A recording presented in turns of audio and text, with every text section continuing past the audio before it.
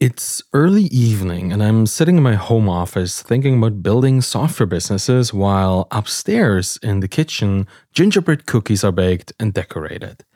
The holidays are a season where our priorities clash particularly often.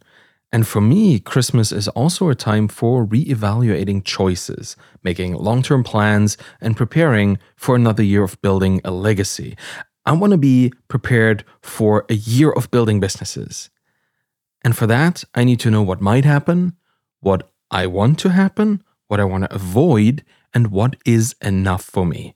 So today, I will look into my business building plans and share with you how I approach this by going through the exercise myself. And you can come along. This episode of The Bootstrap Founder is sponsored by Acquire.com.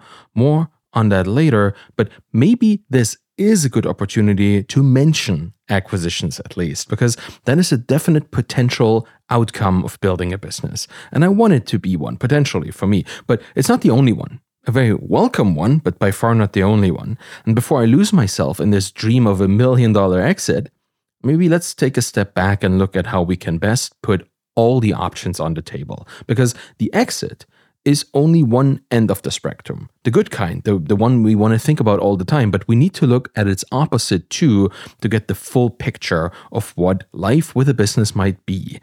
Tim Ferriss often talks about fear setting, the act of imagining the worst and then understanding that even when that happens, there is a path forward. So let's start with that.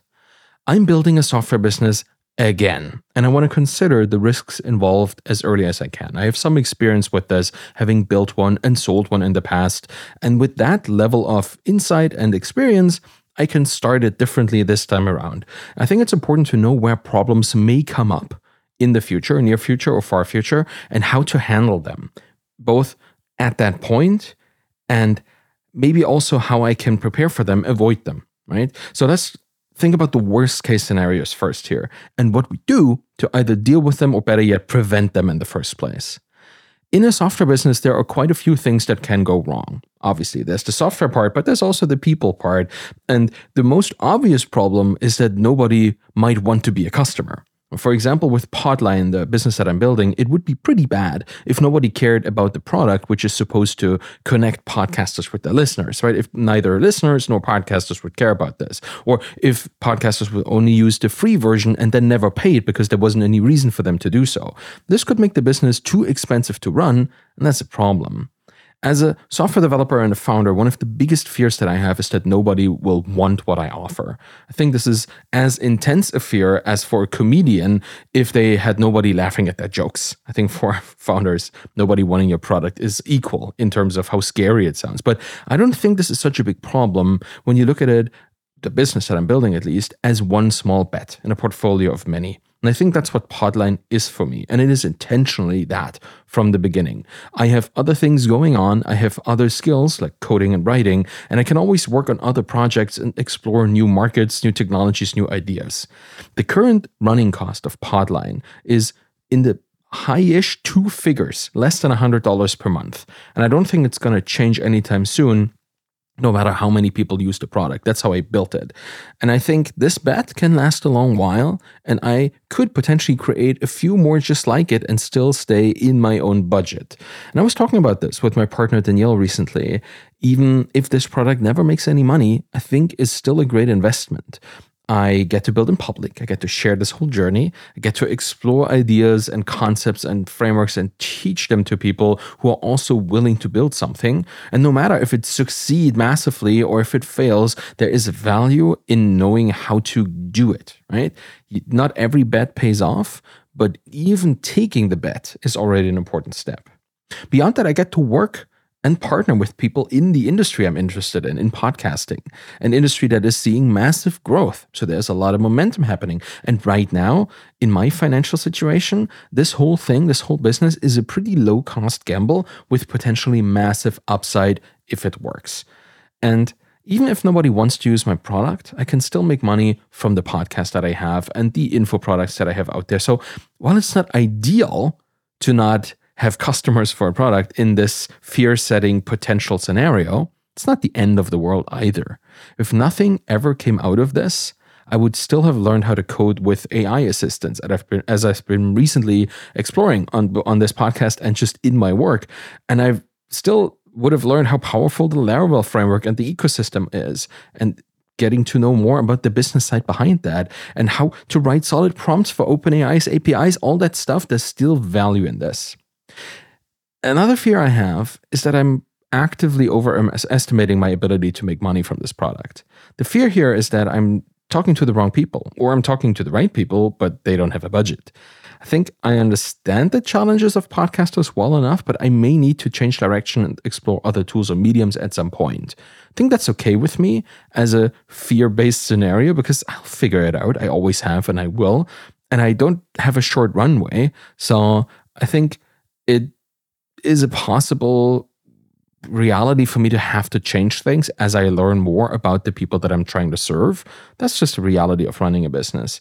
But what I want it to be is profitable from an early start, because that is both validation of the market, the budget, the audience, the potential customer base, all of that. There needs to be some profitability. So what if it takes too long to generate enough revenue for this project to be sustainable? That's another scenario. I think I can handle low expenses for a while, but I do see another risk here for myself because I know myself well enough. I could become bored along the way. If there's not enough engagement by real people, why would I want to build more? Why would I focus more? Because if it's supposed to help people, well, what if it doesn't? Stopping to care makes projects fail. I've witnessed this in my own experience working with other people who stopped caring because they had other things going on. And if I didn't want to work on Podline, that kind of self-imposed limitation might prevent me from giving it my all, which I think every business needs. So how will I handle this? Well, this is one of those things where if I arrive at that point, it's already too late, so I better prevent it. I will follow my own entrepreneurial advice and keep building this in public, even though it might be painful. I'll keep communication lines open, I'll share the good and the bad. I'll engage with the community, both as a founder of a business and a podcaster that is active within this community, and I will actively market and talk about the product within that community. I will partner with people, reach out, back channel, front channel, whatever it might need. I will stay engaged. I will stay with my finger on the pulse of this community.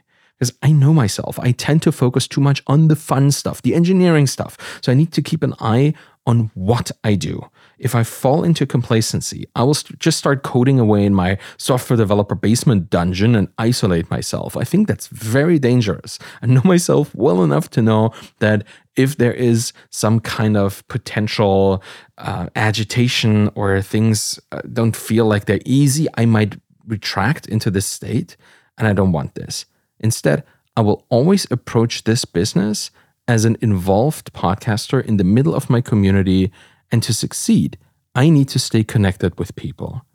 And there's one more fear I have, and it's an all too likely one. Peter Levels just posted about this earlier this week. He was talking about his usage of Mapbox for his map-based hood maps tool that has become extremely expensive because he can't control how many people use it.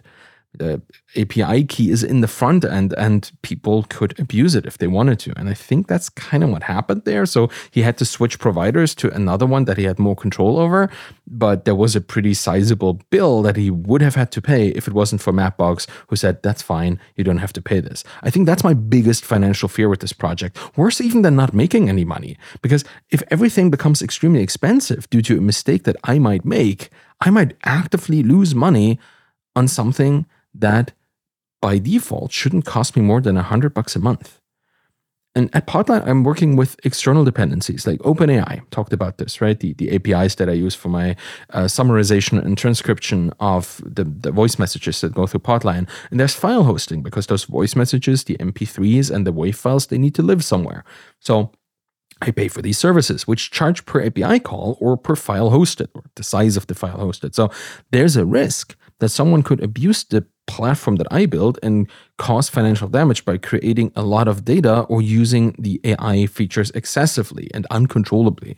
So to prepare for this, I need to make it as hard as possible to abuse, obviously, but I also need alerts in place for each platform that I use to ensure that I don't spend more than what I want to spend in a month.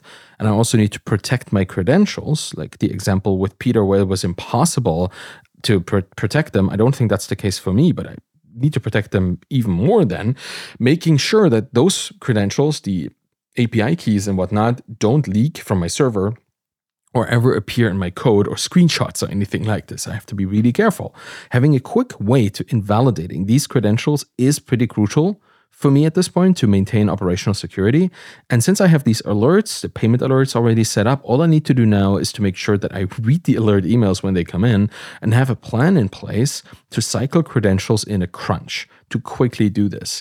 I tend to write SOPs for these kind of things, like really step by steps. Click this link, log into AWS, click this link, click on the cycle credential button or delete credential, whatever, the step by step to make it very easy for myself to execute when I need to, so I don't make a mistake along the way. And I know exactly what login and what password to use, that kind of stuff. And if I'm not here for this, to be able to give somebody else that SOP and the relevant credentials to be able to log in and do this for me real quick is also important. So I have structured secret SOPs, I guess, that I use for myself. And if somebody else needs to help me, I can quickly give them. I have this, I think, in Notion. I usually do this in Notion because that's quickly shareable if I need to. But yeah, be prepared. That's really what it is. So yeah, those are my fears. And I think this has been a number of different kind of fears, right? There are many, many different things that how a business could go wrong.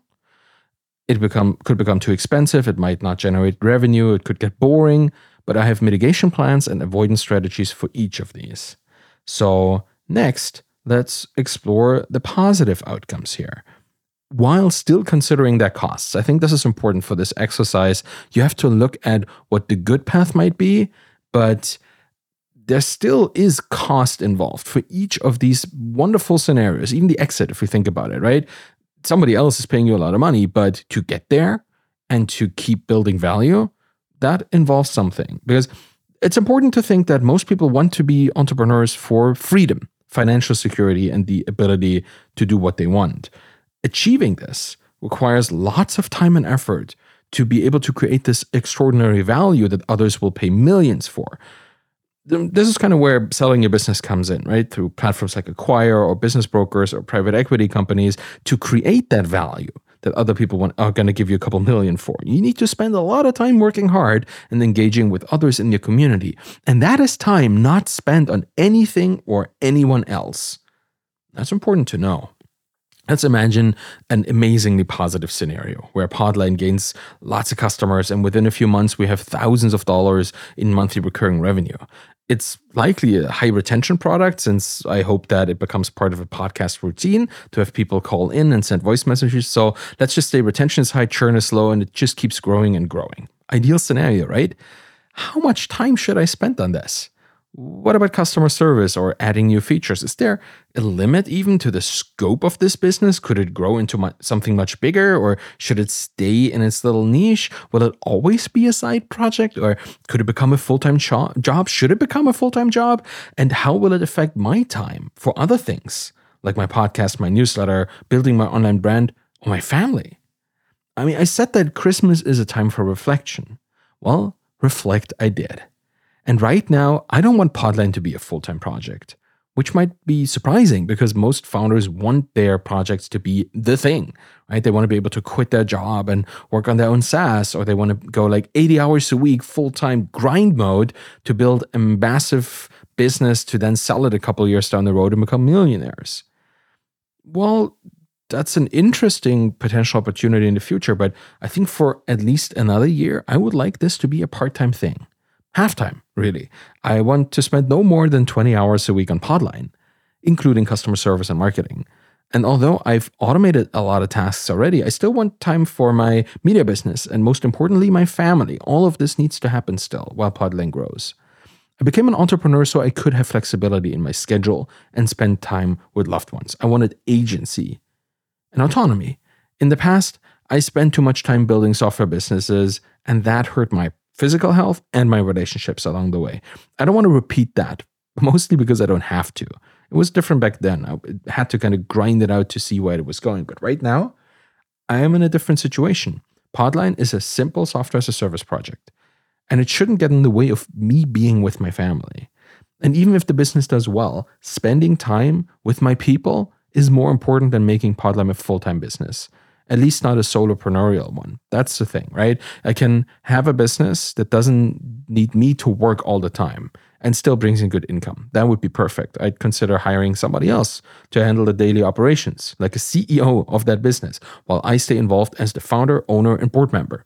But full-time SaaS, plus a media business, plus all the other things, and then having time for family, that's not happening. So what is the best possible long-term outcome here? Well, there are two options for me. One is to keep owning the business and have it generate steady income without too much effort on my part. It's kind of the autopilot with slight improvements over time that just keeps running and chugging along. Ideally, it would bring in a mid-5-figure monthly recurring revenue, just like Feedback Panda did, my previous business that we sold in 2019 for, not allowed to disclose it, but we were making around $50,000 in monthly recurring revenue. If it reaches this level this time, I would probably not sell at this point. I would keep this business running for as long as I can. But if Podline grows into a 6-figure monthly recurring revenue business, I might think about selling it. My magic number for selling would probably be in the mid-7 figures, a couple million. And with Podline helping potentially thousands of podcasts connect with millions of their listeners, that's quite possible to reach. I'd consider selling this business once it reaches maybe 80 to 100K MRR, and then the negotiations start and it keeps growing anyway. But yeah, if it's 6 figures a month, I could see selling this. But until then, it'll be a great source of income for me, provided that it does create income, right? That's why this is the positive side of this exercise. Obviously, this suggests that there are customers that are willing to pay for this, that I find the right price point, I find the right way to position the business and communicate the value and keep them engaged and nurture them and all of that, right? That's happening. I'm looking at beyond that. I could then reinvest some of that money into the business, keep growing, hire people to work for me, and turn it into a full-time project for someone else. Maybe myself, but that's future talk. Right now, I don't want that. And this way, I could spend more time with the people that I care about. As I approach 40 years of age, I don't want to waste time on tasks that others can do or want to do, and things that don't add value over time.